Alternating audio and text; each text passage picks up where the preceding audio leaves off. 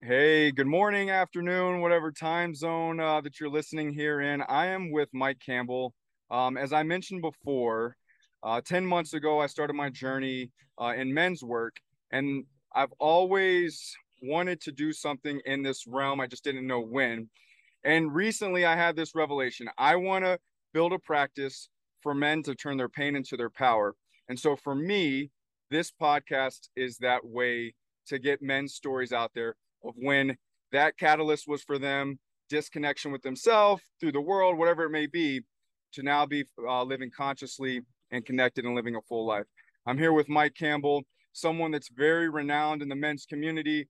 And Mike, if you could just tell me a little bit about yourself, how it all started, and then we'll go from there. All right.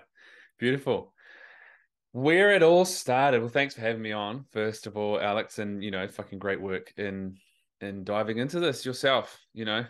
Um, it's not necessarily that easy to start anything fresh, but certainly, when you talk about pain to power, one of the things that first of all requires is looking at our pain. And that's one of the more challenging things, right? So I suppose that will help me transition into my story. So look, I suppose, okay, where it all started. It's one of those things, and I'm sure you've had many conversations like this in a form. Like I I think for a lot of people, you've spoken about separation and relationships, often a big thing for a lot of guys, where something starts at like boom, an ultimatum. I'm out of here. I'm leaving. Shit needs to change. Or some kind of rock bottom or version of it. I've spoken about this myself a little bit. For me, and a lot of the time, we need a version of rock bottom, which isn't necessarily, like under a bridge covered in my own piss and shit and vomit, but something where holy crap, my life needs to change. I didn't have one of those moments, although it can sound nice when we turn it around. I think mine was more of I don't know, a slow burn, like for me, how I got to this place where I am right now and working with men. Yeah, it was a bit of a slow evolution of me as a human and what I was doing. So, like my where I started my professional career, I suppose is what you would call it, is I came out of university in 2004 with a physical education degree. And that was the time, certainly I'm from New Zealand. I live in Australia. I'm from New Zealand, for those trying to grapple with my accent. I'll do my best to Americanize certain words that I know tend to trip people up.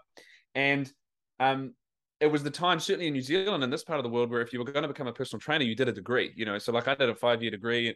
5 years was I there? Yeah. Fuck, that feels like a while ago now. And I did that degree because when I went to university, I had no fucking idea what I was going to do. I just knew, I was curious, and I had a level of intelligence where it was like, I'll go to university, and then to college. And I found like a physical education paper. And in that, I was like, oh shit, this is interesting. You know, the human body. Wow. And I was interested in some other things, but I really just was like, I think I'll do this. And so I spent kind of 4.5, 5 years doing this degree, still with no real idea of what I'm going to do. And I got to the end, and it was like, well, I got two choices. Half the people in my degree go and become a personal trainer, and the other half go and become a teacher. And I was like, I don't want to teach, which seems ironic, I suppose, now, given that's it's kind of what I do. But I went into the world, and most of the model there was you start a business. So immediately I started a business, and all of a sudden I go from working in labs and textbooks and shit to working with humans, and that was like, oh, what? This is whoa, humans? How do I? What's going on here? I was completely this new thing of like understanding how to interact with and work with this person. And what I think I didn't learn, and maybe I didn't show up for the lectures, which is possible.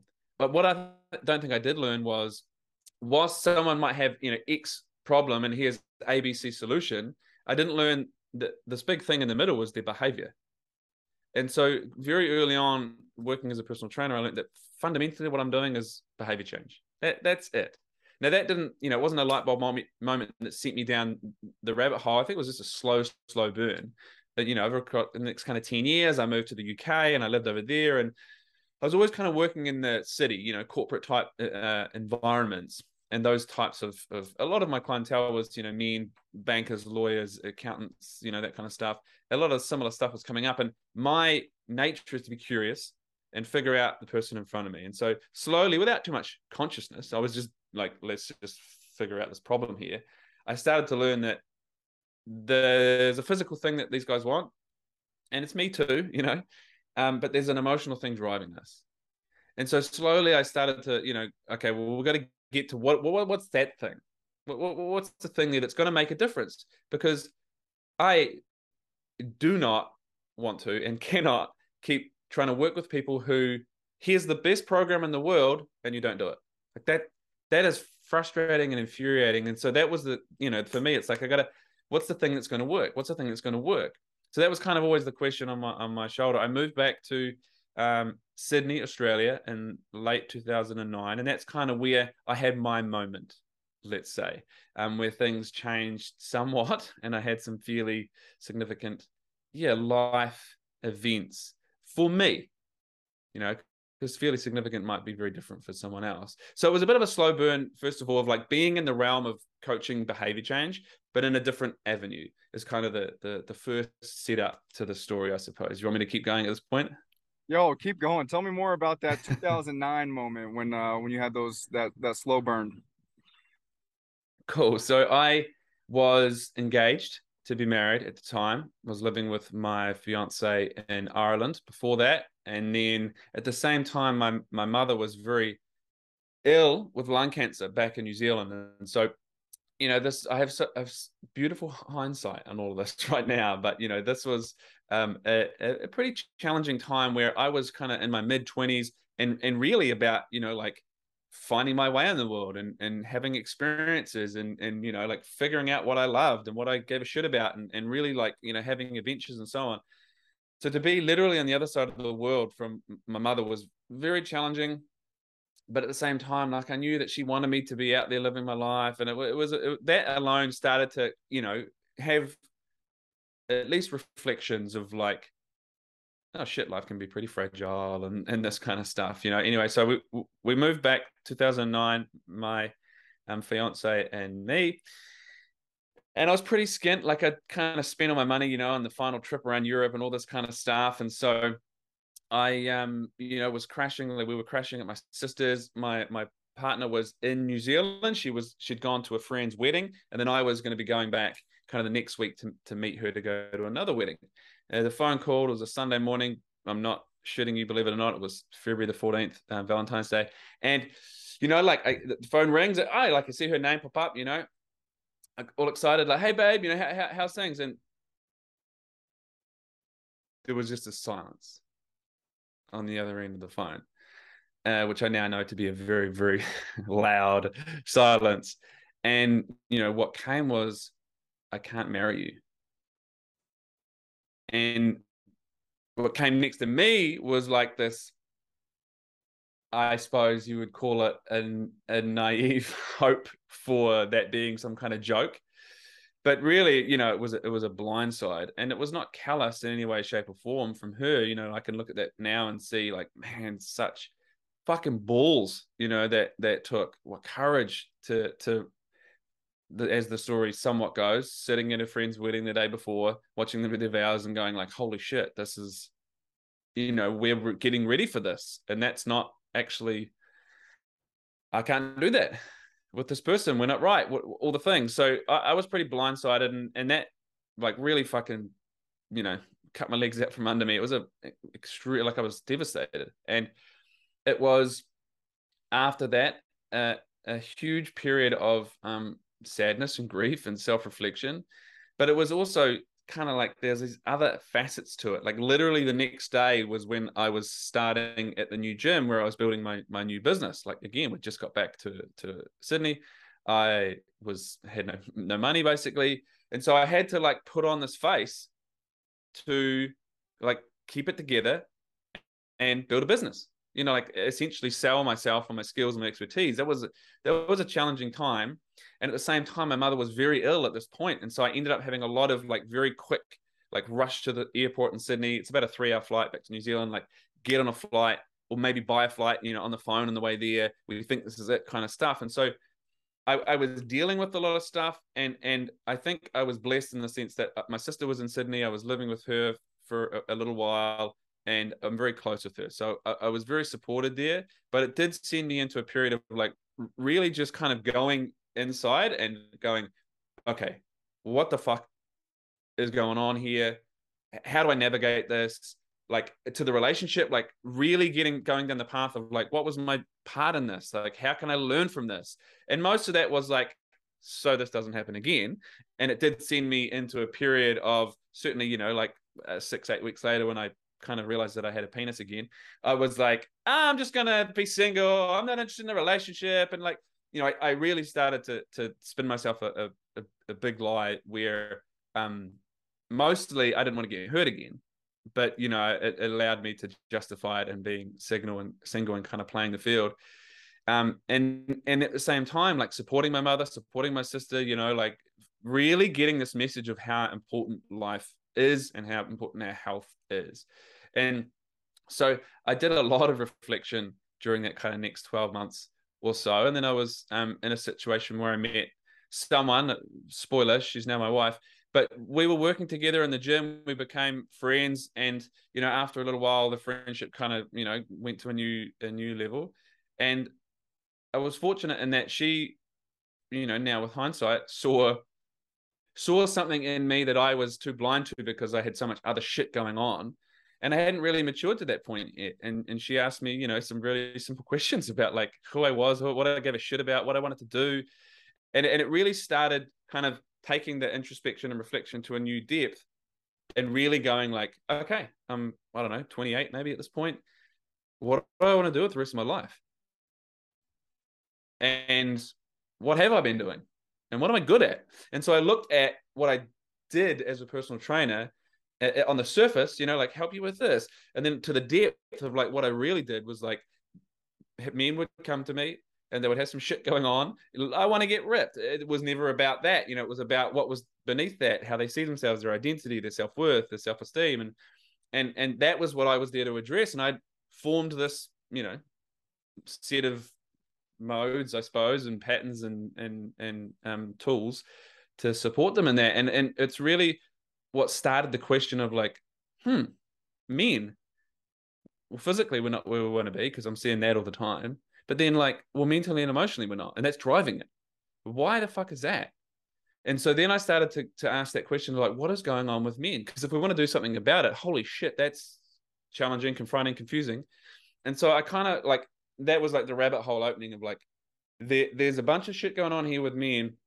What is that? And I've kind of landed on this like, what is it to be a man these days? That seems quite confusing. Are we strong and tough and stoic and swallow it down? And are we emotional and open and this new age man? And so for me, I saw a lot of myself in all of this. And I saw a lot in all the men that I've been working with in the realm of the physical in the past. And so one of the things that was very clear to me in that point, Alex, was like, I cannot keep working with men in the physical when I know that there's something deeper that we have to address. And it is, really at the root of behavior change, et cetera. So I was like, well, that's basically what I've been doing. So it was kind of like at that point around 2012 where I took a big pivot in my business and, started focusing specifically on working with men in terms of what was going on, let's call it beneath the surface.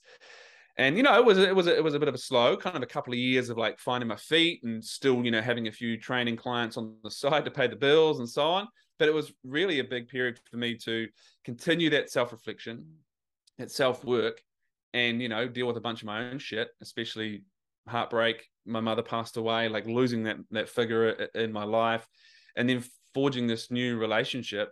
And making sure that all of my shit didn't come into that, like fear of being hurt again and all that kind of stuff. And it really allowed me to continue to build my skill set in terms of supporting men as well. So from that point on, I've been headfirst in this work with men, and it's evolved and so on over the years. But that's kind of the story. Was I want to go back to that time. You and fiance, and she said, "Hey, I can't marry you.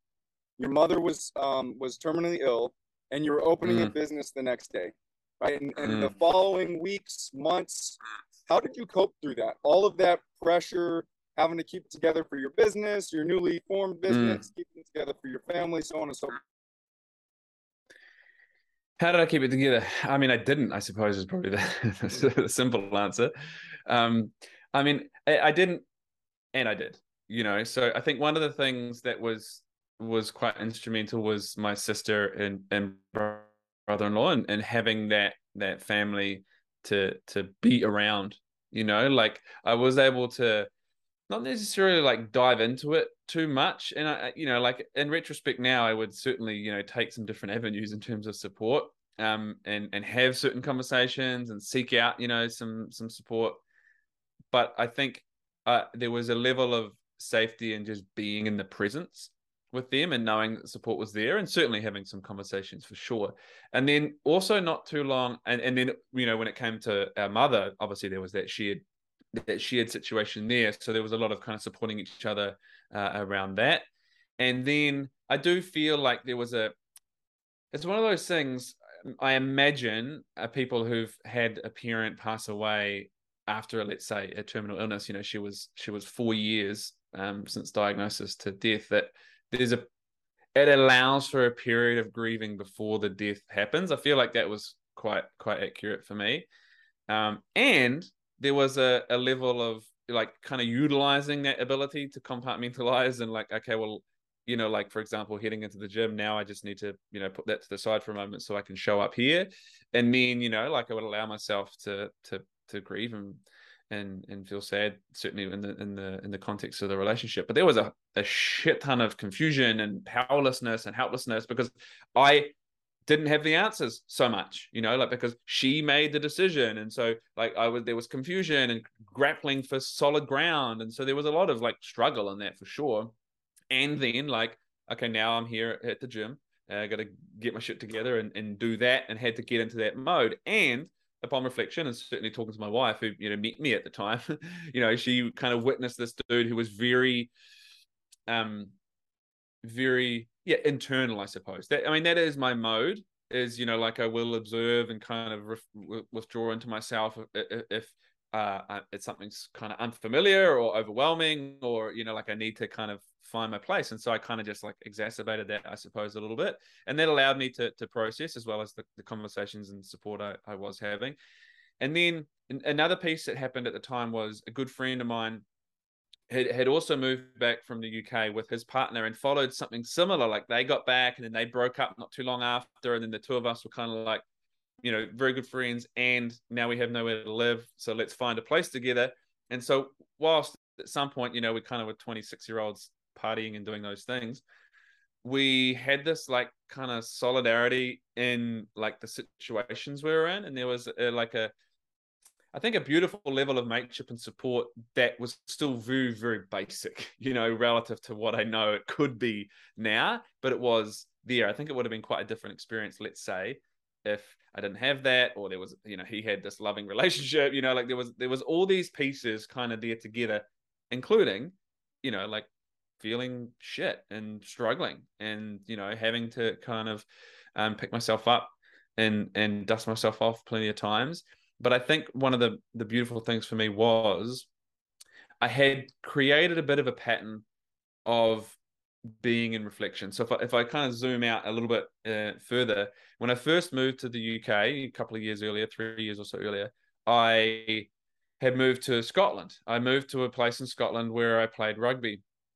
And I was essentially, that's all I was doing, was playing rugby. And so it was a pretty small town, somewhat in the middle of nowhere. And like basically what I did was I trained and I played rugby, and I was living with it. I didn't know anyone. And then I all of a sudden was living with someone who was like my captain and like player coach of the team. And we became good friends. So essentially we trained, we played, and then like I had some time on my hands. And so at this age, I think I was 24, I suppose I had an opportunity to, I don't know, I could have done anything. What I ended up kind of choosing, and maybe circumstances was a big part of that, was I had a lot of time, and I spent a lot of time with myself. I didn't necessarily fill it all. This is before smartphones too, right? So it wasn't as easy just to like pull the internet out of your pocket and fuck around for hours. And so I read a bit, and I started to kind of read a few books on personal development, let's call it. But I started to really spend a bit more time reflecting on myself. And one of the things that I really uncovered was I'm in my head a lot. I think about what people think about me or might be thinking about me a lot. And I was single, I was 24, I was in this new place, and like all of a sudden I was the one with the accent. And so I was a bit of a novelty, but I was still so terrified of rejection and all this kind of stuff. And so I started to notice that stuff. And so that period is what kind of started me very gently. I wouldn't say I dove head first, but that started me in the realm of being in self-reflection, like really exploring my thoughts and all that stuff a little bit more. And I think slowly over those next few years, that set me out to kind of step up a level when, let's call it, the shit hit the fan somewhat. So I had developed those skills a bit more. So when I then, kind of spent a lot of time reflection and introspection, I'd exercise that muscle a little bit, and so with the support I had around me, yeah, I was able to navigate that a little bit more skillfully than perhaps I might have earlier, but it was still a challenging period, there's no doubt. Yeah. So there's something that came up, and tell me if this lands with you. I'm not sure, but it's something that I notice, especially in our work in our field, that you want to surround yourself with like-minded men. I kept hearing you talk about surrounding yourself with other men. Did that help you within your journey? Were they kind of curious on what you were doing and things of that nature? I mean, yes and no, right? Like I suppose there is an innate desire in there. And like part of my story is I'm the youngest of three. I have two older sisters, and so I can now, look with different eyes at one of the things that I yearned for in my younger years was brothers. And that was something that I transferred onto my friends. And so my friendships were very important to me. So I suppose that kind of like, is strengthened a bit. But to kind of part of the point earlier, I linked there, but I didn't necessarily lean in the way that I would now or could. There wasn't the depth and really talking about, like the sadness and navigating the shit anywhere near as much as there could have been. But having those friends around me was pretty important, because I think, the challenge for a lot of men, and I'm sure you've seen this yourself, is we have friendships sometimes when we get into our 20s, into our 30s and beyond. Those friendships are the same that we've had for years.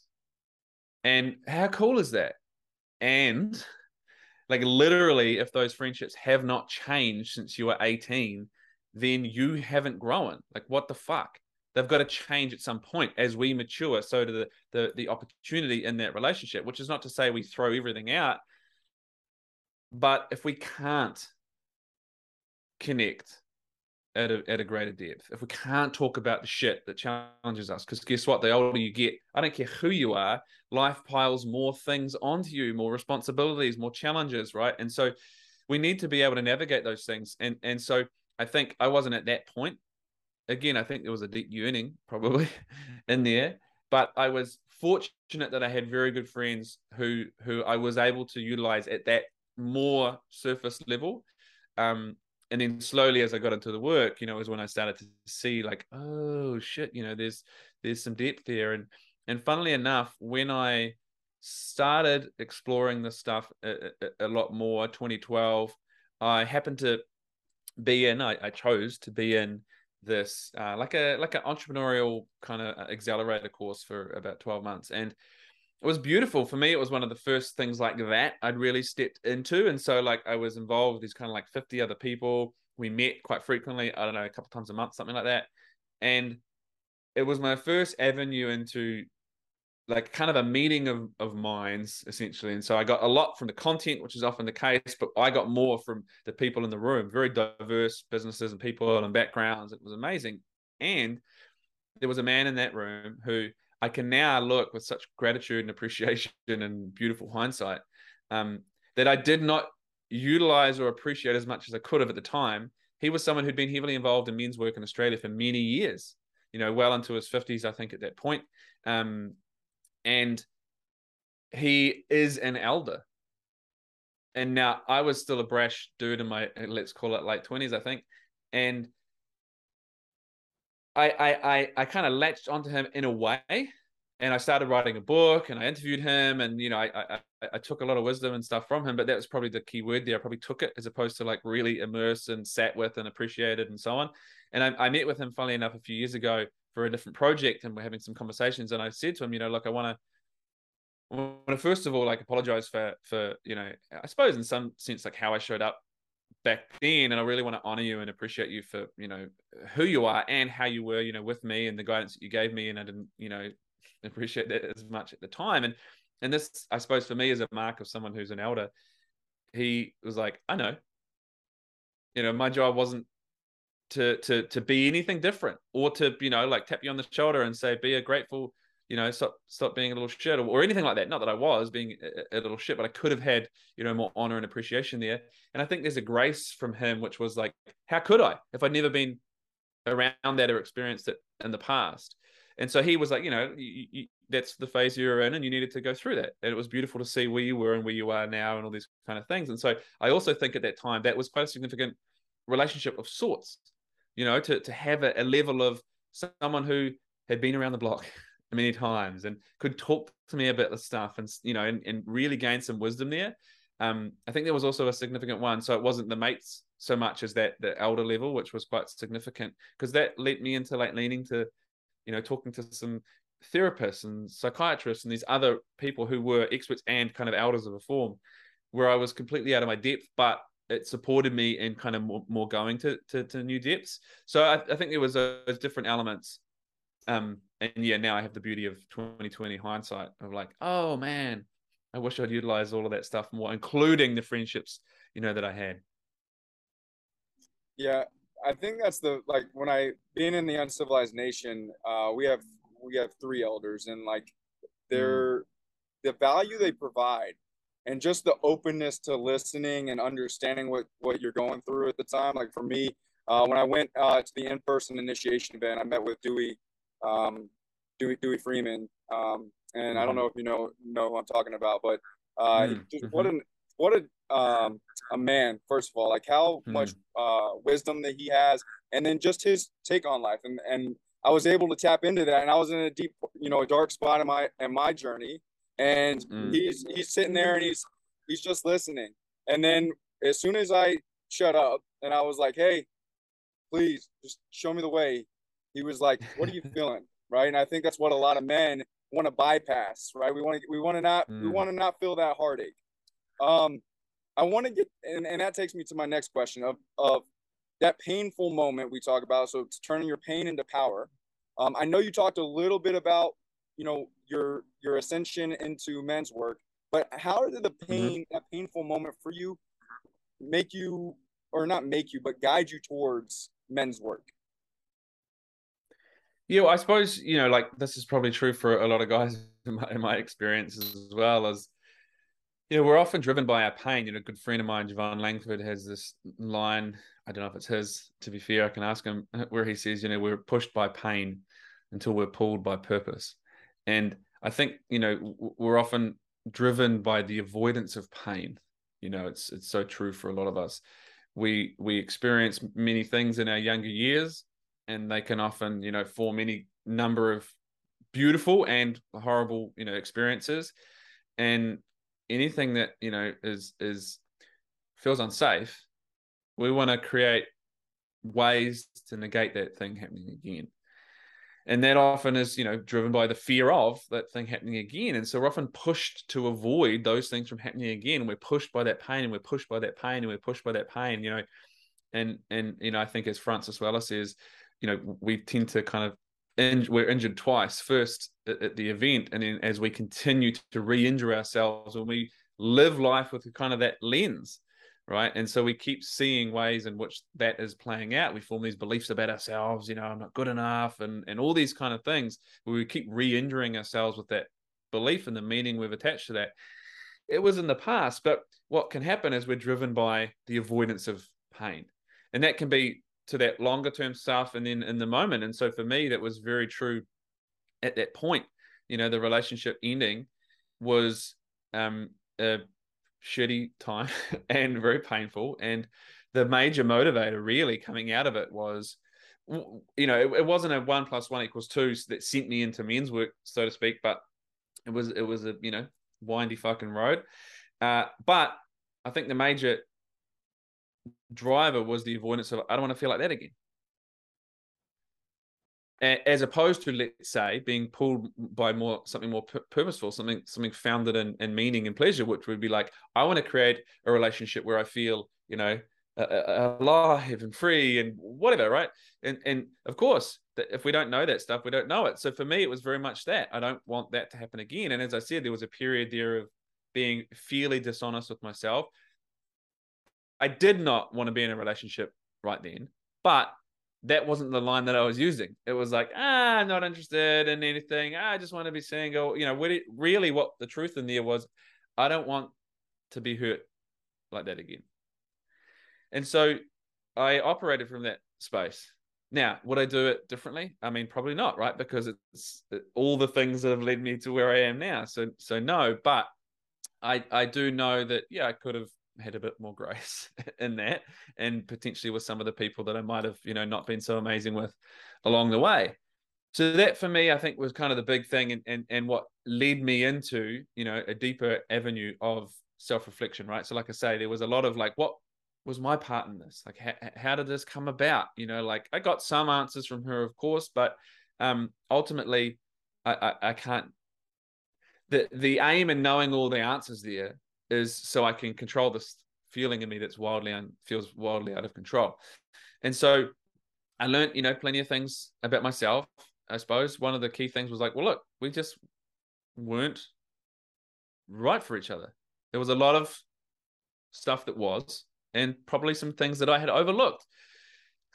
Maybe I've not been true to myself in this part here, and maybe I was, kind of abandoning myself and my truth and my integrity in these little pieces over here. And those are, when you think about it, very fucking significant, especially if you expand that out across, let's say, a marriage which may go for many years.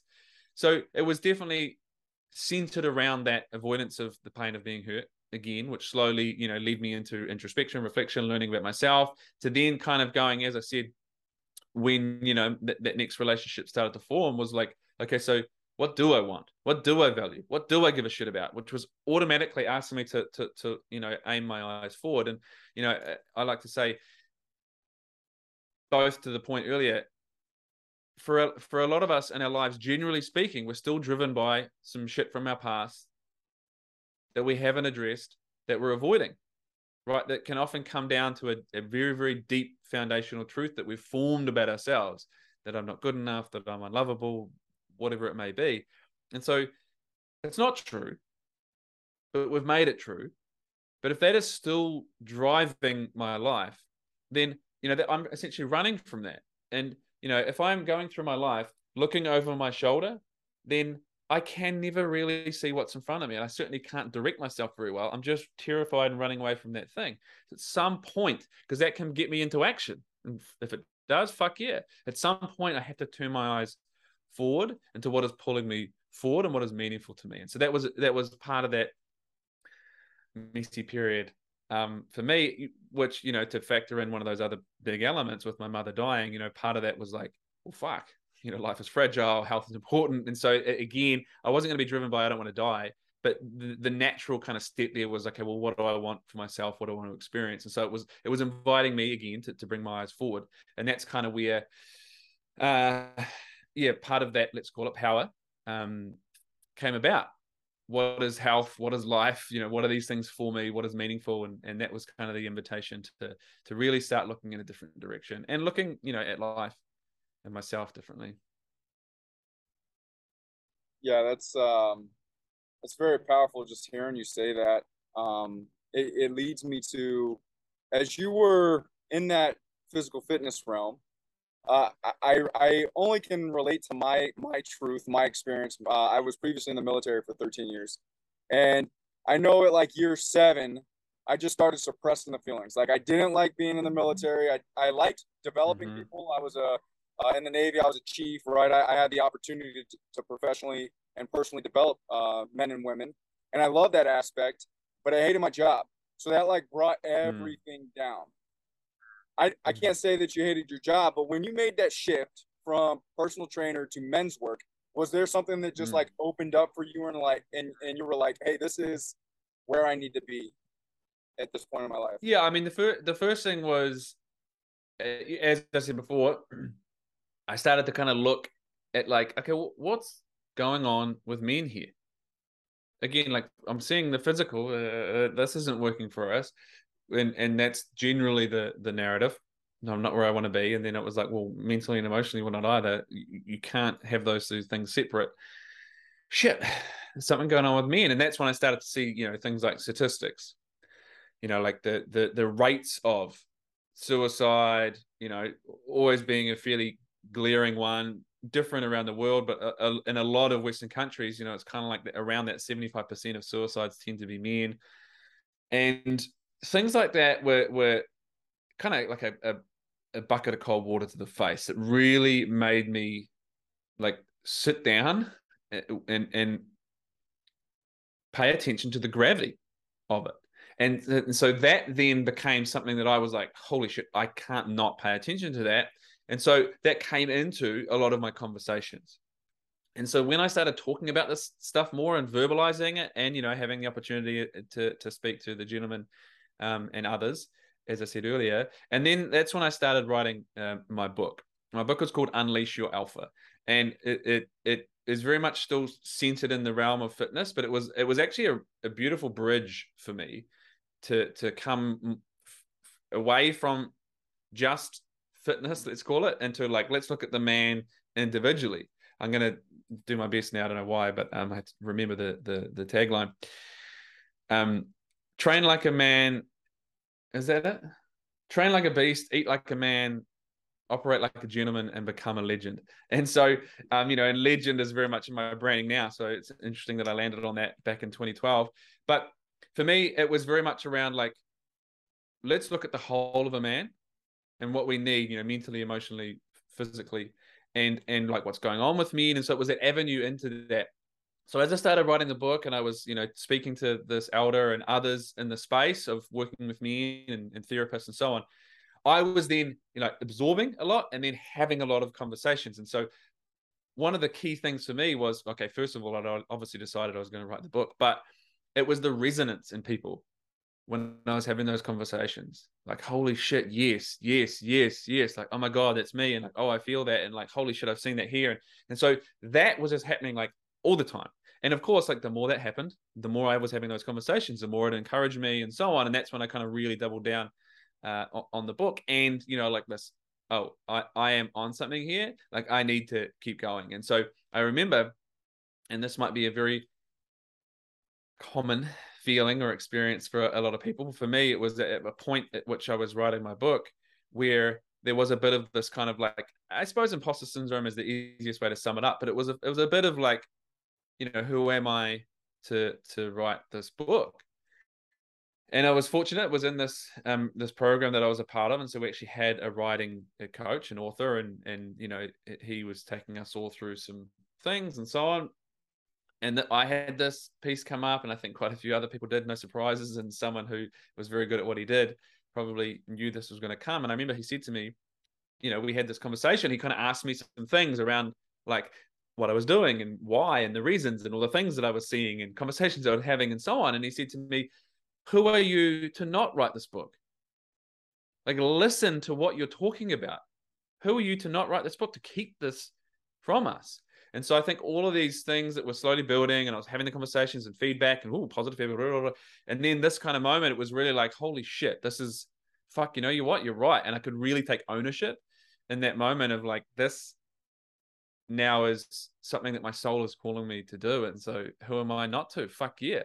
And that was, not just one moment, but pieces coming together to then kind of be ready, I suppose, for that moment to galvanize the determination, really. Yeah, and sorry, there's some people back there. I I remember for myself, like I've been wanting to write this book, and I've been like coming up with those same thoughts of like this is it's not me. Like I'm being an imposter. But I think that everybody has a story.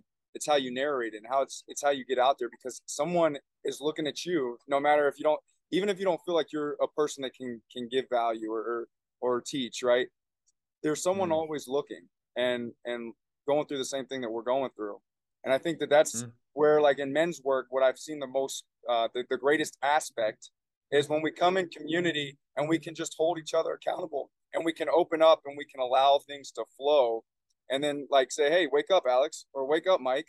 Like you're you're where you need to be with who you need to be and on the path that you need to be. And mm. I just can, like many men out there, that anybody that's listening, like I continue to push that is like you're on the path that you need to be, and you know you're not alone, and reach out. If you Yeah. had, go ahead. Were you going to say something? Oh, like 100%. I concur. I think that's one of the things early on that was very, I suppose, surprising, but certainly like very powerful for me to pay attention to. And that was the more that, I was inviting men into exploring some of this stuff. And then like, as I soon figured, like, holy shit, it's very powerful when this is not just kept in the dark, and also not just a conversation with me, but more of us. Cause like, did you know that like he's feeling this way and he's feeling this way? And we're basically all feeling something very, very similar beneath the surface, but none of us fucking talk about it. And we've learned this idea that we shouldn't, and it's weak to, and all those things that we have to out, right? It doesn't mean that we shouldn't build, resilience and self-efficacy and the ability to navigate hard shit ourselves. And one of the things that's stopping most of me in doing that is the fact that we believe that everyone's got their shit together and I don't, and I'm the only one who doesn't. And so I need to mask it and pretend that I do. And we get together and it's like, oh, fuck, me too. And that alone is so powerful for a lot of men, and then doing something about it. But the avoidance of it really is that kind of, it's self-denial, and that doesn't tend to take us anywhere amazing. Yeah, and I actually, that's something that I've seen as I traveled the country, the United States. When I go and stop places, I take the kids. I have four kids, four young kids, and we go. We're playing at playgrounds or whatever the case may be. And when men come and we talk, and I say, "Hey, I'm a men's coach," they immediately like, "What is? Tell me more, right?" And then I get into like what I do, and then they feel like, "Oh, it's great. Let me talk." And it's great to especially see now that men opening up to men. And I say this because you mentioned early on about the sensitive new age guy. Well, I use that term for Mm, trans movement, but we're supposed to be vulnerable. And I've heard many men say, "Oh, like I'm only supposed to be vulnerable with my wife." But I feel like mm, when I go back in my journey, like that's the unhealthy piece because I can't mm, push everything on my wife, right? I need to mm. be open and vulnerable, right? But I also need to understand that everything doesn't need to be on my wife or a significant other, whoever's listening. Um, and so like when I Yeah. when I travel around and men start to open up, I feel that like getting together, like, oh, I feel like I got my shit together. Well, now that I hear that there's other people, let me open up. Yeah, and I think that's the challenge for a lot of men. First of all, is and I'm sure you've probably heard this as well. It's not just the men, but funny that when you get into this work, you hear from a lot of women, and I have a history of hearing from a lot of women, and it gives me a lot of hope, because one of the things it tells me is, man, there's a lot of women in relationship with men who want to understand them better, who want to support them better, who want to be in their corner better, um, and it's also a place where you can't not see a lot of frustration. Like, fuck, like I wish he would open up. I wish he would have done this earlier. And so, it's like, hey, fellas, no one's perfect. And she or your partner, whomever they are, might not be perfect either. But if you've got shit to face, then face it. But I think one of the big challenges there is a lot of women or people in relationship with men might have an experience where he just won't open up. It's impossible to get to him, and so you've got some men who aren't opening up to anyone, not even their partner, right? And so here's a simple way that I like to think about this, and that is, if because let's not say that emotions are the be all and end all. Like everything has to be about our emotions. No, but they're very fucking important. And if you are not being a good steward for your emotional experiences, if you're continually stuffing them down and just staying in your head and trying to outthink them, here's one point. You can't outthink a feeling because it's a feeling, not a thinking. So first of all, an emotion is sending you a message. And if you keep running from messages, then that's not very smart, bro. Like you're gonna not be very intelligent because you keep running away from messages that your body is sending you. And then if you stuff and stuff and stuff and stuff and stuff, I like to think of it like this: you're going to become very constipated. And so at some point, you're either going to shit the bed or you're going to vomit over people in your life. And that is not a very responsible or mature way to navigate life. So at some point, you've got to learn how to digest and take a healthy crap when it comes to your emotions. I love But that. I love then we have that. the men, then we have the men who, to your point, right? Like I can only do that with my partner. So it's like, fuck, beautiful. At least you are. And she's your partner. They're your partner. They're not supposed to also be your therapist and your mother. Like, why would you do that to someone? That is not an adult way of being. And so the challenge for a lot of guys, we do it throughout our lives, is that we struggle for things that aren't black or white. So we keep searching for absolutes, for all or nothing, for black or white. So we struggle to know, when do I open up and communicate and share some vulnerability and their softer side with my partner, let's say, and when do I not? And when do I navigate that shit myself and go internally and figure it out? And when do I go to other sources? Well, you learn that by doing it. Sometimes you'll fuck it up. Sometimes you'll miss the mark. But I would suggest that most men are so far from the line that it won't hurt them to push towards it a bit more. So I think that's a very important thing for us to really land with. Like, your partner has to be a place of safety and conversation and openness and vulnerability. And sometimes they can't hold that. Sometimes women are like, well, I need my man to be more open and vulnerable, and then he shows up in that way, and it terrifies the fuck out of them. So we also need to be able to learn to separate their shit from our shit. But it can't be that everything that is challenging you in your life is put upon them, because all of a sudden you're making them your therapist, and for a lot of men, it's also making them your mother, and that is, I mean, it's not a partner based romantic relationship at that point. It's taken on kind of like a hierarchy, and there's many things potentially happening, but one is all of a sudden that other person becomes the person who has to carry all the emotionality of the relationship. And that's a heavy dependence and reasonably unfair. And it's potentially many things, but here's one way that I'll frame it. It is an invitation to step into some genuine sovereignty and start owning and navigating some of your own shit. Caveat at the end of that, which is, that doesn't mean you do it alone. And I would put it to you that you can't.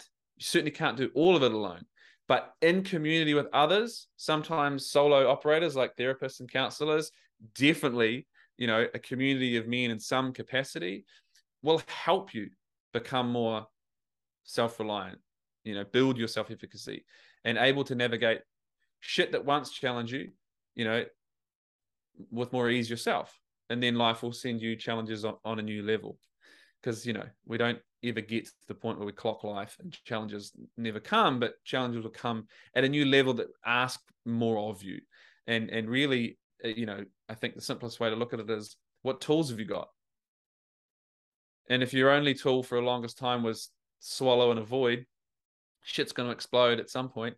If your next tool was just your partner, also very limited. So like, build out your tools so you've got more in your arsenal, so that you can actually navigate the challenge, because life can be fucking challenging. So, build the tools, strengthen yourself, and get good people around you. Absolutely. I wanna lead into we talked about elders early on in the podcast. If you could go back and look at yourself all the way back there, and I'm not just specifically talking to you, it could be advice for anybody that is going through the same thing or going through some stuff. What would you give advice to yourself? How much time we got? I think, um, I mean, probably, a chunk of what we've discussed, like, one, whilst this might feel fucking awful right now, it will pass. So a question to contemplate is, do you just want it to pass, but it still has its hooks around your ankles, or do you want to truly, move through it and beyond it, right? Because I could just have partied and, distracted myself from it, and it would seem like it was past, and I did that for a little bit. But do I want to be able to actually, build myself up, and move beyond it? So one, it will pass. Think about how you want to, actually, like navigate. Cool. So I think, primarily it was, I think I was very fortunate that I had this naturally and had developed it over the years, of, being very curious. And so I think for me, it's kind of like lean into that curiosity. My experience with a lot of men, and certainly in my earlier days, was I could be very hard on myself. And, there's a like huge difference in where we can go if we're being hard on ourselves versus being curious. And that curiosity can really lead us to answers. So then what supports that curiosity is like other people who can support it and poke and prod it and facilitate and go to depth. So surrounding yourself with people who can support you, not just a slap on the back, like surface level, fuck yeah, man, and she was a bitch, like for leaving you. Yeah, that's not real support. It might be, it might be a part of the puzzle, but to actually be able to support through the shit and to navigate the heaviness and hold space to make sense of, and then, to the piece around elders. So I think that would probably be one of the key things there, is like surround yourself with people who can also support you in this, because you're the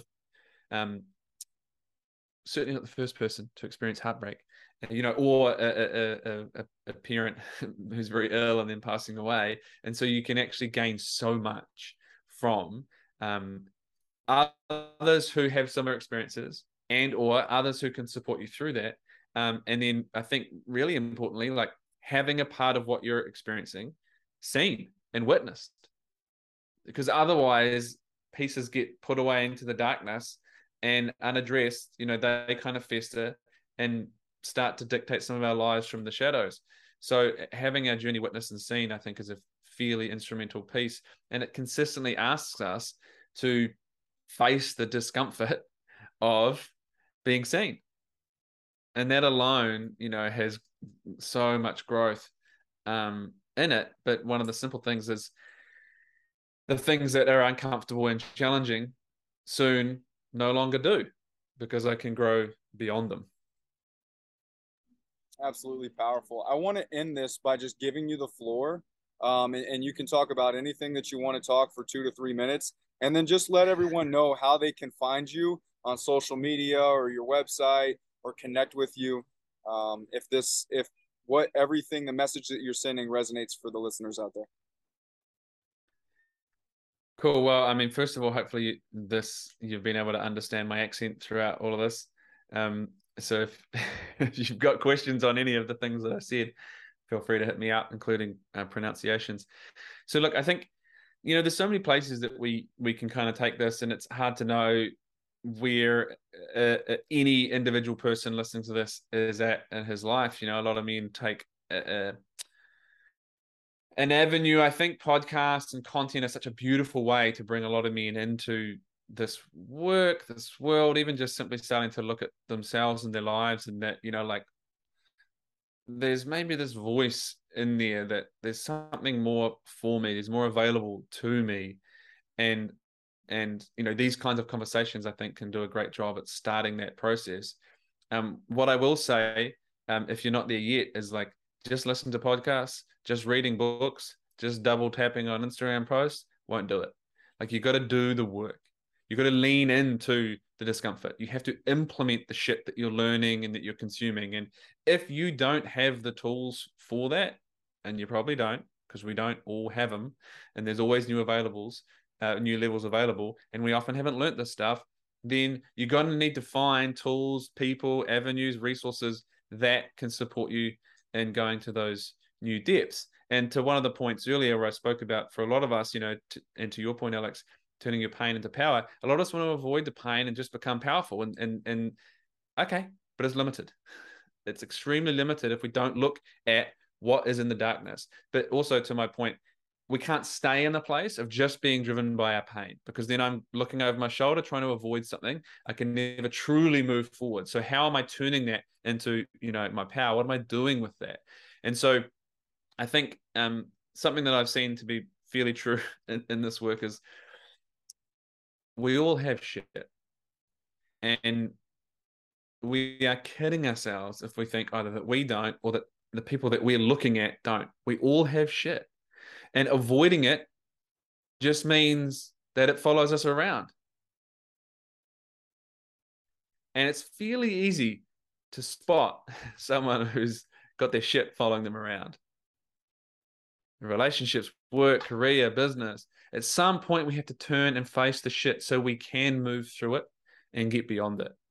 And not only is it not weak or some kind of sign that you're incapable or incompetent or something wrong with you, that you have shit and that you're going to do something about it, like massive hats off to you for doing it, because it can be very challenging. But I want to acknowledge the men that are choosing to do that, not just start, but really lean into putting the shit into action, applying it, getting people around you, facing some difficult things, maybe from your past, from your present, and choosing to move beyond it. Because there is always more available. But we won't get that if we don't look at the shit that's following us around. So if you want to find me, come and find me. Instagram's a simple place to find me, Mike Campbell MC.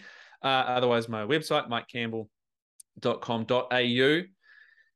And yeah, look, I got, many courses and programs and all that kind of stuff. But otherwise, like, if what I'm saying resonates, feel free to reach out, ask me questions. I love hearing from people who might have come across me for the first time because of, Alex's podcast, which is fucking cool, and could be somewhere totally different in the world, which is amazing. So never feel like you can't reach out. Please ask questions and fire away.